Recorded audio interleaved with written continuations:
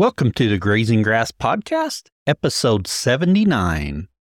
Everyone's situation is different. Everyone needs a different type of cow or a different system to use that works in their area. So there's not always a specific answer to the questions that you have. And sometimes the best way to find that out is to test it and figure it out by yourself. You're listening to the Grazing Grass Podcast, helping grass farmers learn from grass farmers. And every episode features a grass farmer and their operation. I'm your host, Cal Hardage. You're growing more than grass. You're growing a healthier ecosystem to help your cattle thrive in their environment.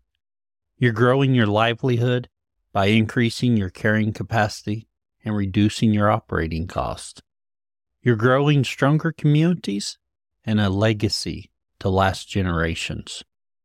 The grazing management decisions you make today impact everything from the soil beneath your feet to the community all around you. That's why the Noble Research Institute created their Essentials of Regenerative Grazing course to teach ranchers like you easy-to-follow techniques to quickly assess your forage production and infrastructure capacity in order to begin grazing more efficiently. Together, they can help you grow not only a healthier operation, but a legacy that lasts. Learn more on their website at noble.org/grazing.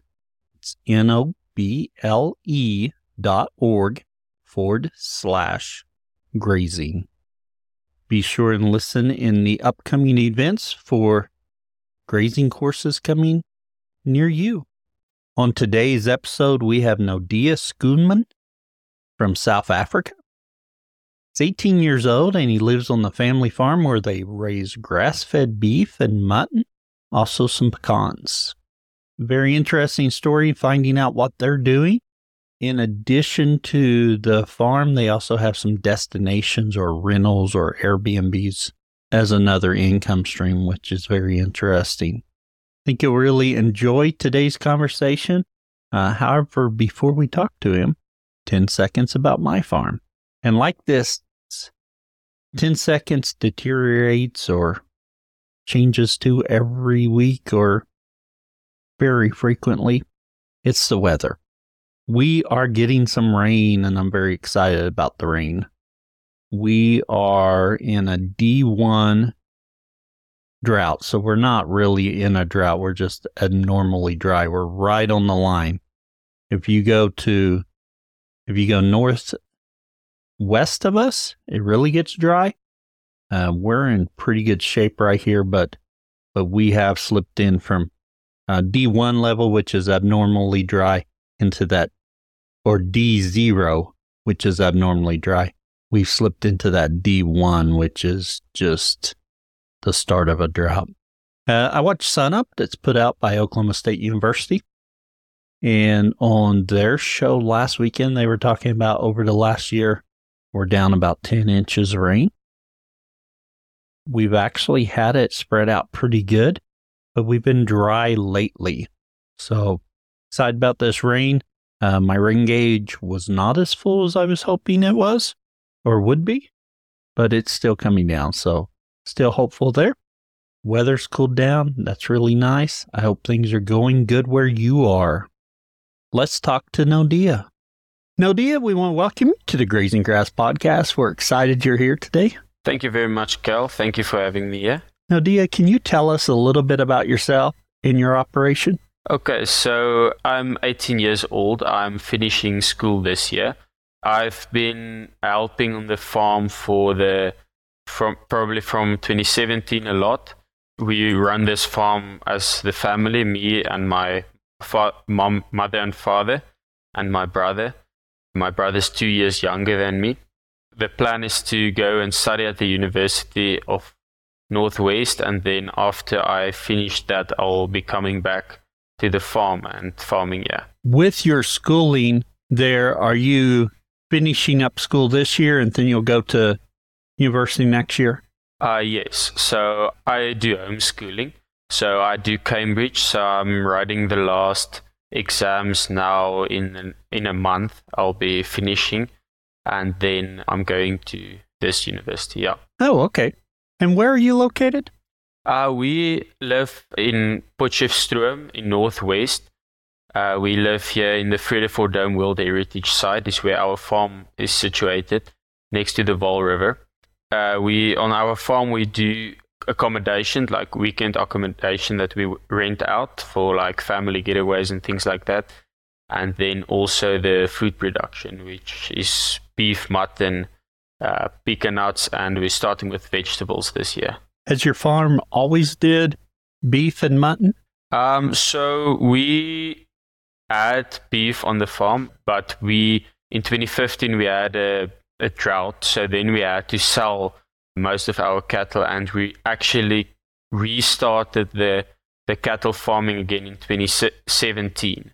And then from there we started building our herd again to get it to the point where it is now again at a much bigger scale. We only had about 7 left in the beginning of 2017. And what kind of cattle did you purchase?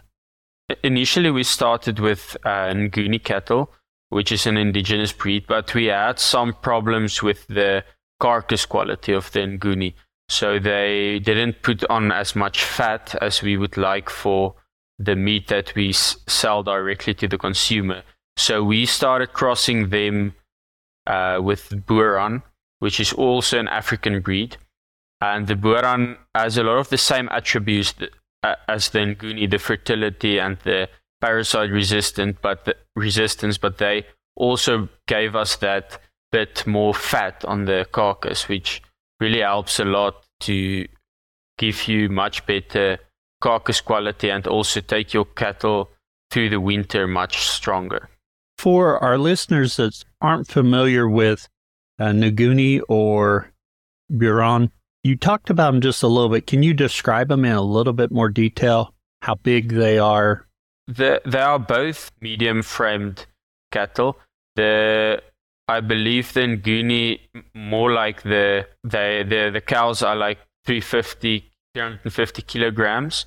I'm not sure what's the ratio to pounds. And then the Boerans are a bit heavier. They would be more to 450 size, but they're not. We don't want a big-framed animal because big-framed animals can't really live in our environment because we have a lot of mountainous area and rocky area, so we need something that can climb into the mountains and get food in some places where it's not accessible to most cattle breeds. And also during droughts and winter, they have to maintain their body condition, and that's much easier for bit smaller framed animals. And with the Boeran on there, are they able to finish on grass? Yes. So our cattle live on 100% grass. We don't give them any supplement grain or anything like that for growth. So it is very important for us to finish our cattle on grass only. And the Boeran really brings some good attributes to make that possible for us. And what kind of forage are your cattle grazing? So our farm has mixed forages. We have a range of forages from a bit rocky mountain areas with hard grass and very low carrying capacity. And then we have some places that's more valleys with deeper soil and better grass quality. Our rainfall is about 26 inches a year in a 4 to 6 month period. In the summer, we get most of our rain. Yeah, I think it's more dry than most of your areas there. Yeah, and it's a lot hotter, so we need animals that can adapt to that. So you have a really a rainy period and then dry winter, and the rest is pretty dry. What kind of challenges you guys have to deal with? We have to have a very good plan of how we're gonna graze during winter, because we don't do any winter feeding or bale grazing or anything like that. You really have to have a set plan in the beginning of winter of where you're gonna graze and how you're gonna get through the farm and still have grass left, because sometimes the rain can be unpredictable. So you can have rain coming 2 months late, and then you still have to have extra grazing left for in case that happens. So we have a system of grazing called high density grazing, where we move our cattle at the best times 8 times a day. Sometimes in winter, we'll maybe move them twice a day or once every 2 days or so. But that really helps to utilize your grass as effectively as possible and not waste any grass. And it also really improves the quality of your grazelands. That sounds like quite a bit of work to move them that much a day. Yes. So we have one which we call the herder, but it's not really a herder. It's the guy who moves the temporary electric fences that we have. So he's with the cattle the whole day, and we have 2 guys rotating. So 1 week they work there, and then the other week they change. So then the other guy works there. So if it's far from our main farm where we live, they sometimes even sleep in a tent closer to the cattle so that they can spend enough time there to move them as much as possible and keep an eye on the cattle. And that also really helps with disease prevention, because sometimes if there's a sick cow, they see it within the first day or 2, and they see that cow and you can treat it. And same with the calves, or anything that can be a risk to the cattle is really eliminated by that herder being with the cattle every day. And you said that just a while ago that you're using electric fence to create your paddocks for each move? Yes, so we have temporary electric wires. In summer, we use 1 strand of wire, and the sheep is still kind of a problem for us, or we don't manage them as effectively as we want to, because they move with our herd of cattle. They normally walk in front, so they kind of graze selectively, but the cattle come after them and clean it. In winter, we use two strands of electric wire just to keep the cattle in when the soil is dry. So you're moving your cattle and sheep together, at least fairly close together? Yes, so when we are more in open pastures where there's not a lot of trees and bushy areas, we like to keep the sheep in front of the cattle so that they get enough nutrition, because after the cattle pass, there's really not a lot of forage left. But when we're in an area where it's a little more like on the hangs of the mountains, or even areas with more bush, then they will come behind the cattle, because they can get into that branches and places where the cattle can't reach. And then they'll eat in there and graze more of the leaves and things like that. So then they'll graze after the cattle, but they normally, they graze together. So the sheep also has a temporary corral where they sleep at night, which get moved every once or every second night, which really helps for the parasites. So they move together permanently. And what kind of sheep do you have? So the breed that we use is called a meat master. It originally started as a breed between the Dorper and Damara. So the Damara, which was a really hardy breed that could withstand very harsh temperatures and really difficult conditions, but they had a bit of a problem on the carcass quality, similar to the Ngunis that we have. And then they crossed them with a Dorper, which wasn't as hardy as a Damara, but they had very good carcass quality. And then they just started selecting for the attributes that they wanted. So the Meat Master is also a very hardy, very fertile. Now, I'm assuming the Meat Master is a hair breed, since Dorper is. Yeah, the Meat Master is a hair breed. I think it makes it a bit easier. We really want a system that's not very high maintenance, that's a low impact, easy system to use. And that's why we want these breeds that's not a lot of work and needs a lot of attention and can actually kind of survive on their own with only the help of us with the grazing management. Very good. Now, one thing with your sheep and cattle, as I think about South Africa, I'm not sure where all the large predators live and your wildlife there. Does that cause some management challenges for you? We, in South Africa, we don't really have, like most people from out of South Africa believe, lions walking around everywhere.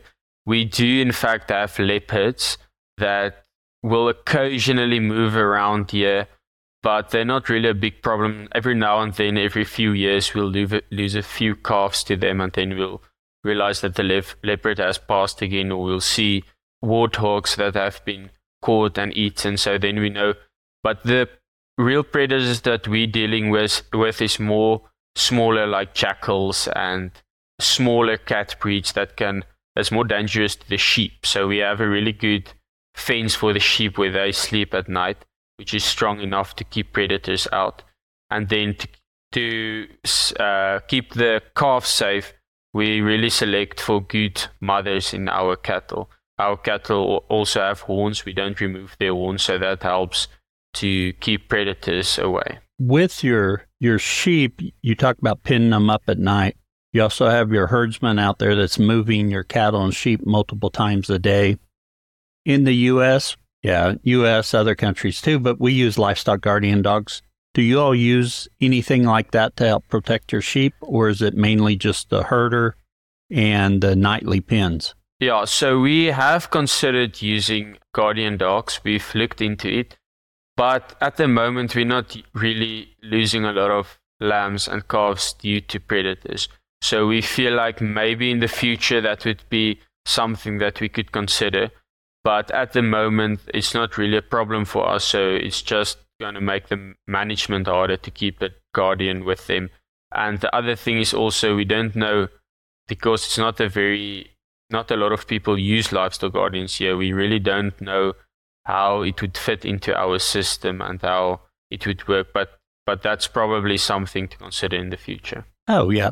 You have to figure out what works for your area, and if it's working good what you're doing, then by all means continue. Do you have your cattle and sheep, lamb and calf at the same time? And what time of year is that? They calve in the beginning of summer, or in beginning of December. So the reason why we decided on that first thing is that if you look at the antelope around in our area, they all lamb and calf at that time.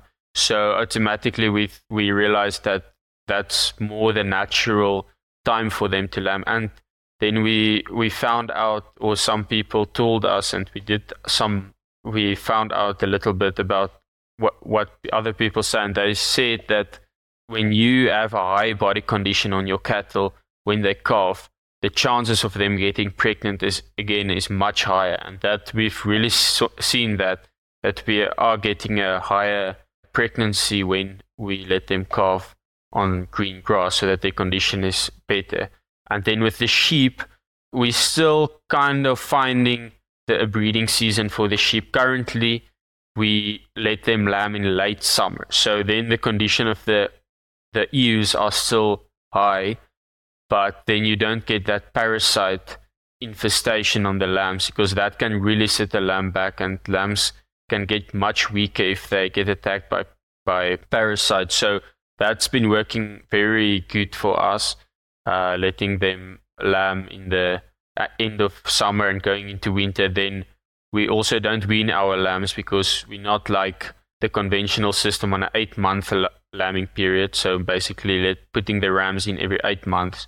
We're on a yearly system. So the ewes wean their lambs by themselves, and then they'll be ready to get mated again in the end of the next year. And at what age are you all slaughtering or processing your lambs? So the lambs, we're currently processing them between 1 and 1.5 years.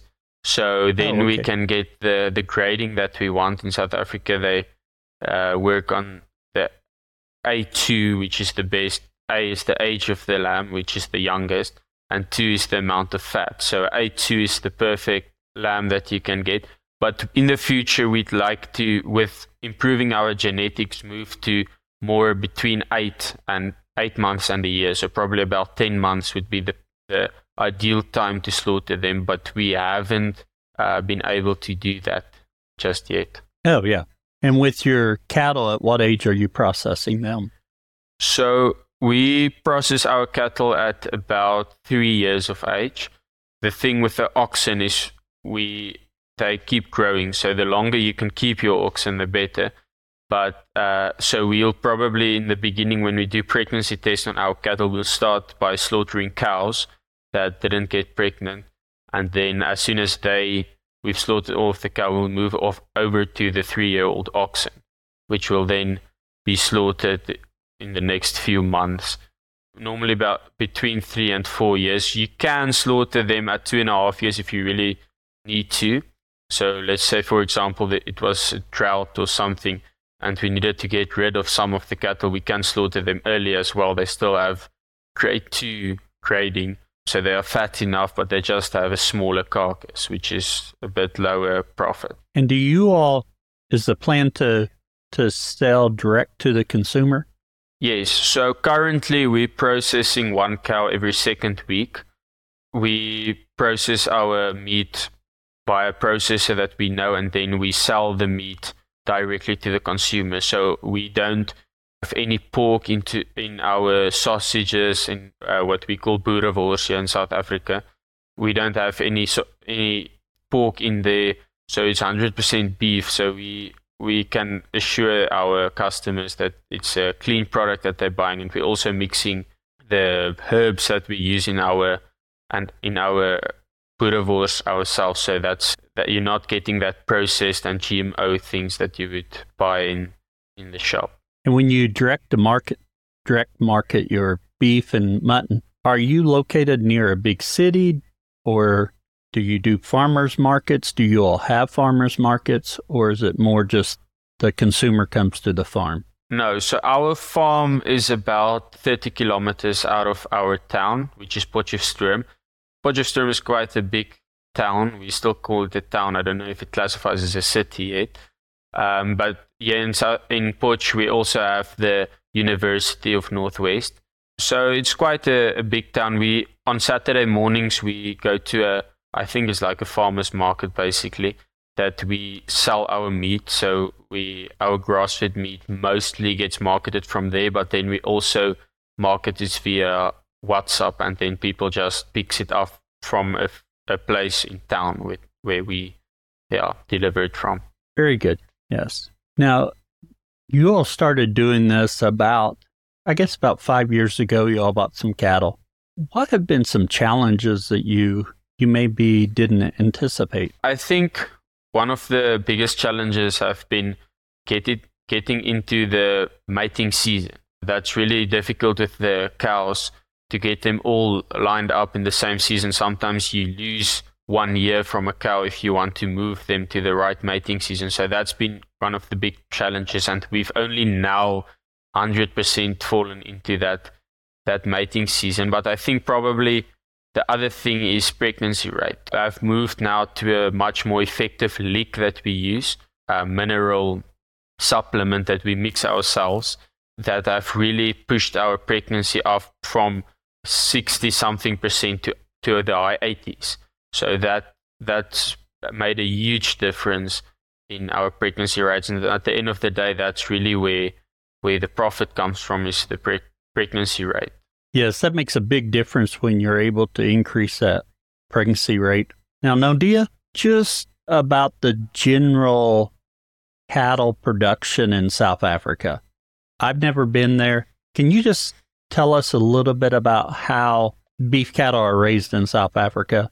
Is it something we'd be familiar with or not? So the normal system that's used by farmers is there's probably farmers that do the cow-calf operation, and they just supply calves to the feedlot farmers. So feedlots will normally buy that from the farmers, the calves, and then they'll raise them and then probably sell it again to the next line in the chain that sells it to the consumer. So it's a really long line from farmer to the consumer. We're trying to get that line shorter. And the thing is also with the breeds that's normally used here in South Africa is not the most grass effective breed. So we strive to get an effective grass converter into meat. But most cattle are bred for high feedlot conversion, so to get as much growth from the feed that they take, and that's completely a different cow than the one we're trying to breed. And what breeds do you typically see? So we have a lot of probably one of the most popular breeds in South Africa is the Bonsmara. I don't know if you know the Bonsmara. So that's, as far as I know, it's across. It has some shorthorn in Hereford, and then also an African breed, the Afrikaner. So that's probably the most popular. And then you have Hereford, Angus, things like that. But this more grass type of cattle is really, the demand for them is really increasing for things like Boran and Goonie. That's a much more constant form of income and a much lower risk for the farmer. Well, that was leading into my next question. Are you seeing grass-fed products and regenerative practices on the increase? Yes and no. So you always have that one part of the market who just wants the cheapest product. They're always looking for the prices, and they don't really care about the quality of the product. And then the other side, we really have an increasing market of people who's really doing a lot for their health. So when they see us and they see we have 100% grass-fed beef and mutton, they are very excited and glad that they can finally get this product, because it's really not very popular. We're probably the only people in our town doing it. And you don't see a lot of farmers that's doing this 100% grass-fed, because it's a much longer process. It's much longer time before you turn that cash around, because, like I said, it takes 3 years, and you have to work on your cow genetics, on your herd genetics. So it's probably we now, after 5 years, only first getting the best, the first calves that we really want, and we're not getting the amount that we want yet. We'd soon like to slaughter 5 a week, but it really takes a long time to get into that system, and I think that's what a lot of farmers are scared of, and they don't want to change their system into this much longer system, slower system actually. Oh yes, very good. Now you mentioned earlier you'll also have pecan trees. Yeah, pecan nut trees. Our pecan nut trees are not in production yet. So we have about 17 acres, I think, of pecan nut trees, or 15 to 17 acres, but they're still small, so they are not in production yet. We planted the last lines this year, so they will, as far as I know, take between 5 and 7 years before they will get into production. But then we'll start marketing from there as well. So we're trying to diversify our farm as much as possible. That lowers risk, but we don't want to do it all at once. So it's a slow process. If you're going to focus on too many things, you're not going to do it properly. It does take time. You're right.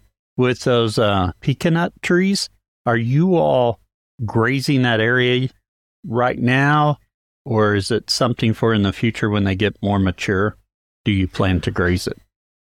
Yes, so we do graze the pecan nut field from time to time. So what we try to do is, with the high density grazing, we're trying not to graze a place more than 2 times a year. So once or twice a year. So we'll probably come in late winter or so and clean that area so that we can have an open area to work with, to replace dead trees and to plant new lines of trees. So we do graze that, and we'll just put a temporary electric fence around each tree just to protect them while they're still small. But we also have electric fence around the pecan nuts, so just to protect them from monkeys that can eat the nuts later, but also now against porcupines and things, because especially now in late winter, we are moving into summer now. The porcupines don't have a lot of food in the wild, so then they'll come in and they'll eat the trees. And the first year that we planted pecan trees, we lost all the trees that we planted. I think we planted about 500 and they ate all 500 trees. Oh, wow. Porcupines, I couldn't have told you they would come in and do that. That's interesting. Yeah. We didn't expect that. It was really a shock the first year before we had a fence to see all the trees being eaten. And every morning you get there and then there's again a few trees, 10 or 20 trees eaten. And then before the next year, we lost all of them. So then we decided the next year we're going to put a guard there during the night just to protect them while we were putting on the electric fence. So the permanent electric fence around there. And since then, we haven't had a lot of problems with the porcupines coming in and eating the trees. Oh, yeah. Now, in addition to the beef, mutton, pecan trees, you all do accommodations. Tell us a little bit about that, just so we have an idea of what you're doing there. Okay, so our farm, like I said, is situated next to the Vaal River. So it's also in the Vredefort Dome World Heritage Site. So it's kind of a tourist destination as well. So we have a few houses that we rent out, ranging from a 2-sleeper to a 14-sleeper. That's normally used over the weekends, sometimes during the week as well. And over school holidays, we are really fully booked. And then, it's just a nice getaway for friends and family to especially Potch. And we're not too far from Joburg as well, so we get a lot of guests from there. So that's a great way to increase diversity on your farm and increase the income. Has that presented any challenges to your grazing operation? Not specifically to the grazing operation. It does give us some challenges with the workforce sometimes, because sometimes there's things that needs to be done at the cattle, or at the livestock, and then there's also something that needs to be done before the weekend at the houses, cutting or mowing the lawns and things like that. That's sometimes a challenge. And so to use the workforce effectively is sometimes difficult, but it didn't really, to the grazing system, it doesn't make it hard. Actually, the grazing system helps with the houses, because all our houses have roofs, so like grass on the roofs, and that's really a fire risk. So in the beginning of winter, we'll graze an area all around the houses in order to just save them from veld fires, because that's really a big risk in our areas, the fires that come in late winter. And because we have a mountainous area, it's very hard to kill that fire. So if you have a fire, that it can run for kilometers. Oh, yes, that's a great use of your resources to negate a potential risk there. Yeah, so in the beginning of winter, we'll first start by grazing the highest risk areas around the houses, and then also around our farm we graze, we can call it a fire barrier, basically a 30-meter barrier around the farms, because we take off all the grass. We use 100% of the grass by the cattle, so then that strip really helps. And then we'll also cut the farms into blocks, and so then when it burns, you can kind of manage that blocks so that it doesn't spread throughout all the farms. Oh yeah, sounds like an excellent plan there. So do you typically see wildfires each year close to your farm, or how big a risk is it? Yes, so this year we've been lucky. So far, the last fire was about 10 kilometers away from our farm that they just stopped today. But this year we've been lucky, nothing too close to ours. The last really big fire that we had was in 2018, where it burned down thousands of hectares in our area. And then it was a bad wind, and the fire just ran too fast to control. But since then, a few small fires here and there, but but the fire barriers really helped a lot since we've been doing that. So we feel safer when there's a fire in our area. Not to say it can't reach us, but it's not that much stress when there's a fire. Yeah, I see what you're saying there. You brought up a few things. You're working on your genetics with your animals to get them to be, more of what you're wanting to market and get that quality product. I've got the pecan nut trees planted for future, and you've got the accommodations. So you have a lot of things going on. As you look towards the future and going to university and your brother getting older, what's some of those plans for the future for the farm? Yeah, so we're kind of in a difficult place now. We have a lot of things that's almost ready. Yes. So probably by the time I'll be back, these things will be in motion. But I'd really like to expand the beef herd a lot, and the mutton and all of this small things that we've started, and get it into a proper weekly slaughter so that we have our own slaughterhouse on the farm and process our own meat and things like that. And we'd like to just get the scale of what we do now much bigger. So we're not necessarily planning for, maybe we'll do something like pastured pork and tried eggs and things like that. Maybe that will be something that we can consider in the future. But for now, it's just to expand what we've been building up to now. Oh, yeah. Yeah. Well, Naudé, let's take a little bit of a shift and go into our overgrazing section where we eat. Whoa, I don't even know what I'm saying. Where we talk about something in a little bit more detail. And one thing talking about is managing your ecosystem and improving it. And you're using grazing to do that. So before we did high density grazing, before 2017, we really started realizing there was something wrong with the management. We saw erosion, we saw patches of grass dying, bush encroachment, killing all of the grass. The wildlife started disappearing, and we knew something were wrong. And we heard about this new system mimicking big herds of antelope. And we started applying this, and just the guy, or as we got to know it in the beginning, is removing all of the grass like a big herd of antelope would come, and really trampling some of that grass. And it made a lot of sense, because now you have a barrier there protecting the soil cap, keeping moisture in, keeping the temperature down.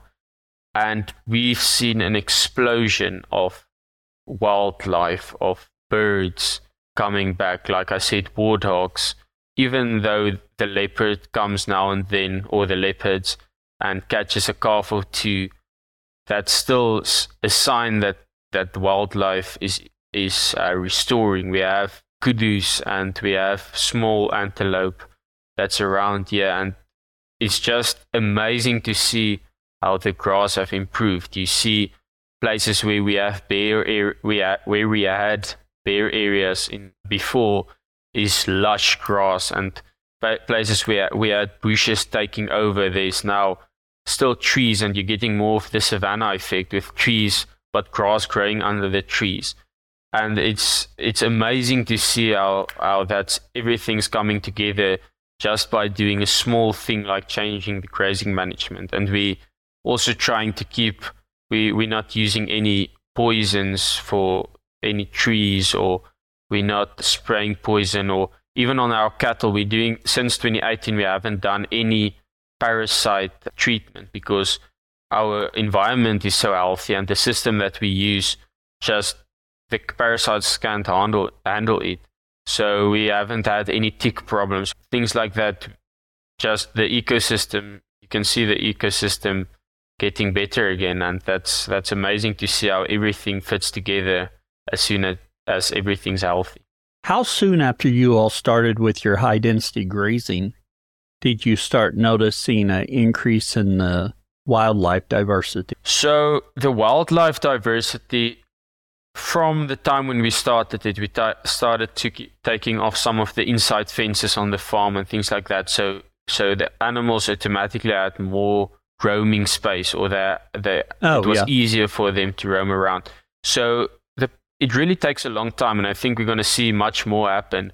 But since the time we started it was just, we saw it building up. And probably now, this year and last year, we have seen the biggest difference in the number of wildlife that there is. But I think we don't know what it is yet. And the other problem is that now, when we don't have predators or a lot of big predators, we have to find out where's that balance, and where we'll have to start hunting without hunting too much, but keeping that balance. So that's something that we'll still need to figure out. And did you notice when you start your high density grazing on the vegetation there?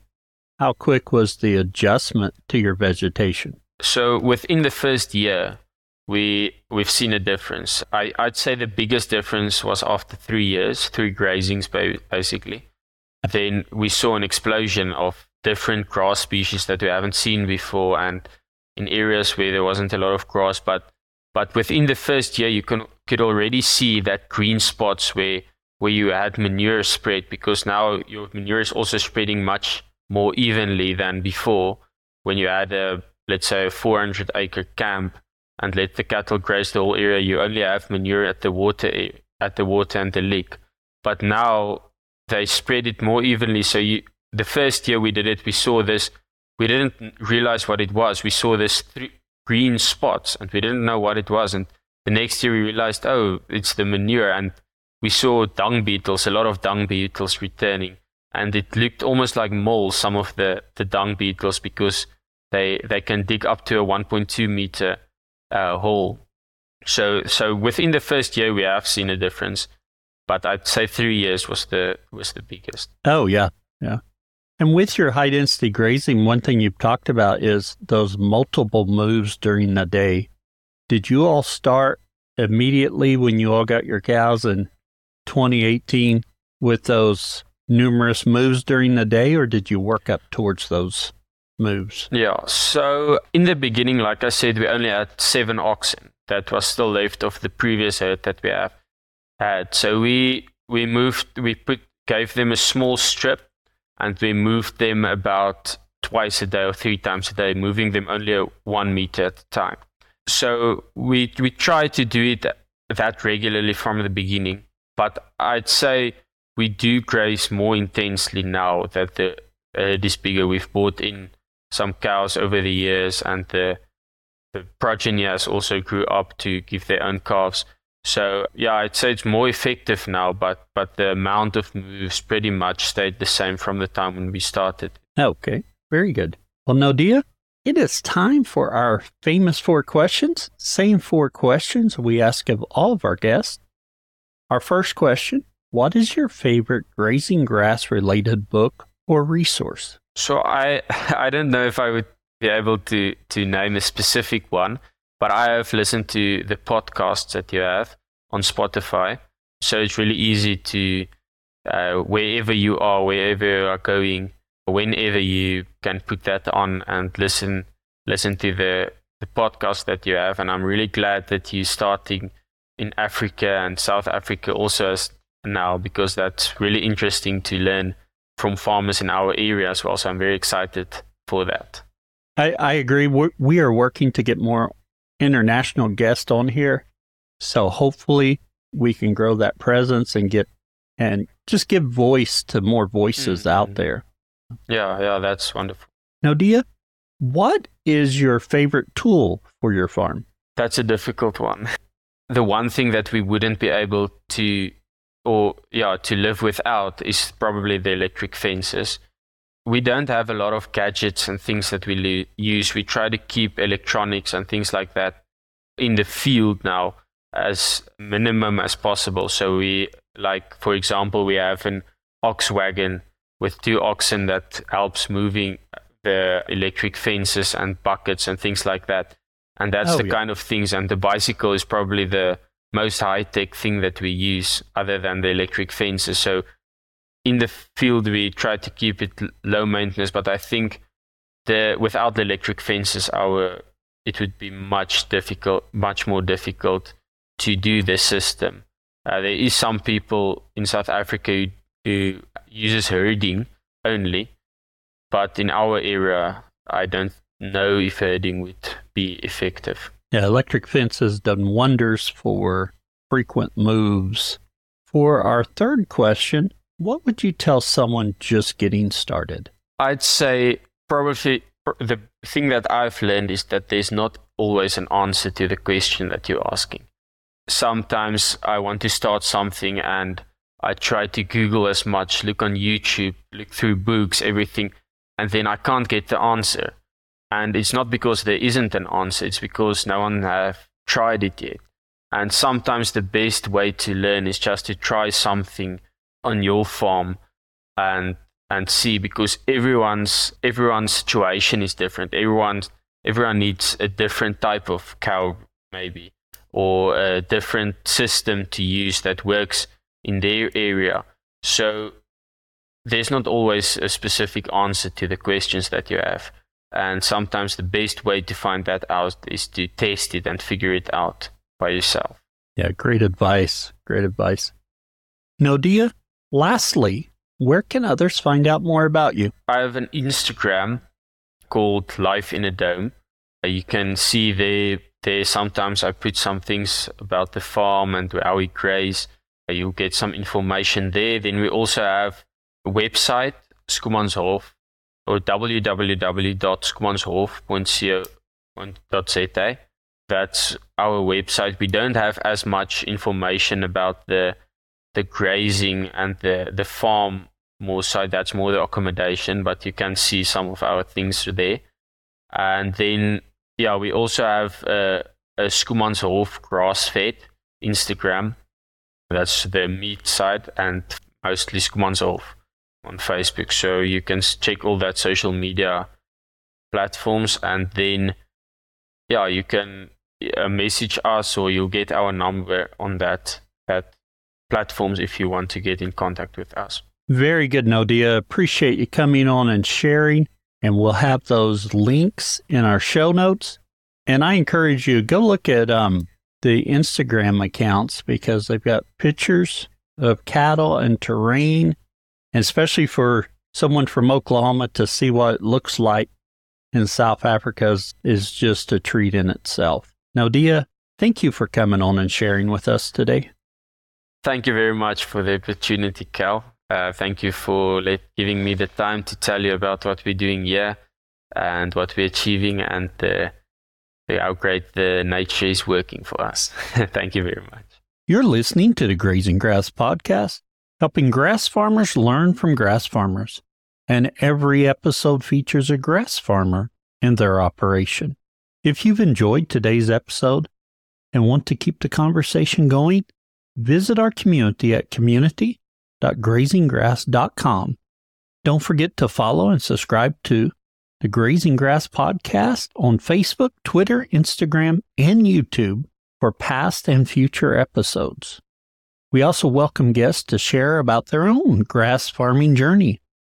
So if you're interested, fill out the form on grazinggrass.com under the Be Our Guest link. Until next time, keep on grazing grass. I really hope you enjoyed today's conversation. I know I did. Thank you for listening. And if you found something useful, please share it. Share it on your social media. Tell your friends. Get the word out about the podcast. Helps us grow. If you happen to be a grass farmer and you'd like to share about your journey, go to grazinggrass.com and click on Be Our Guest. Fill out the form and I'll be in touch. We appreciate your support by sharing our episodes and telling your friends about it. You can also support our show by buying our merch. We get a little bit back from that. Another way to support the show is by becoming a Grazing Grass Insider. Grazing Grass Insiders enjoy bonus content, monthly Zooms, and discounts. You can visit the website, grazinggrass.com, click on support, and they'll have the links there. Also, if you haven't left us a review, please do. It really helps us as people are searching for podcasts. And I was just checking them, and we do not have very many reviews for 2024. So if you haven't left us a review, please do. Until next time, keep on grazing grass.